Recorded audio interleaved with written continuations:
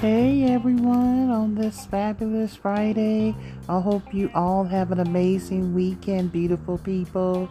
Stay hydrated, stay cool, because in many states worldwide it's heating up in the three digits.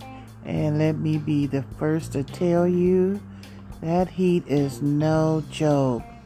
So if you're dealing with things in your own personal life and then having to get out and about in that heat, even if you have AC in your home or even in your car, but happen to go into buildings, just that little distance can really make a difference.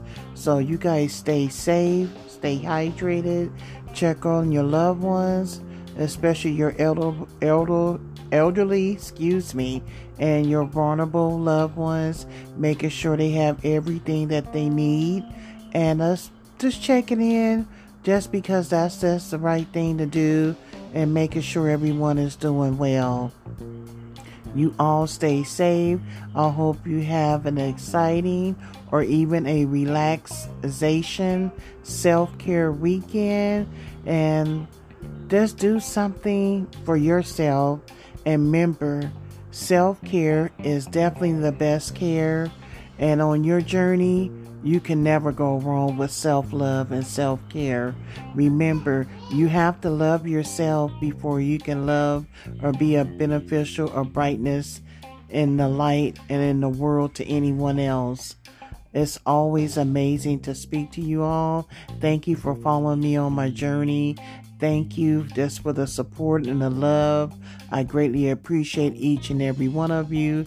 Nothing goes by unrecognized or unnoticed. So I just want to let you know that I'm in deep gratitude and I appreciate you.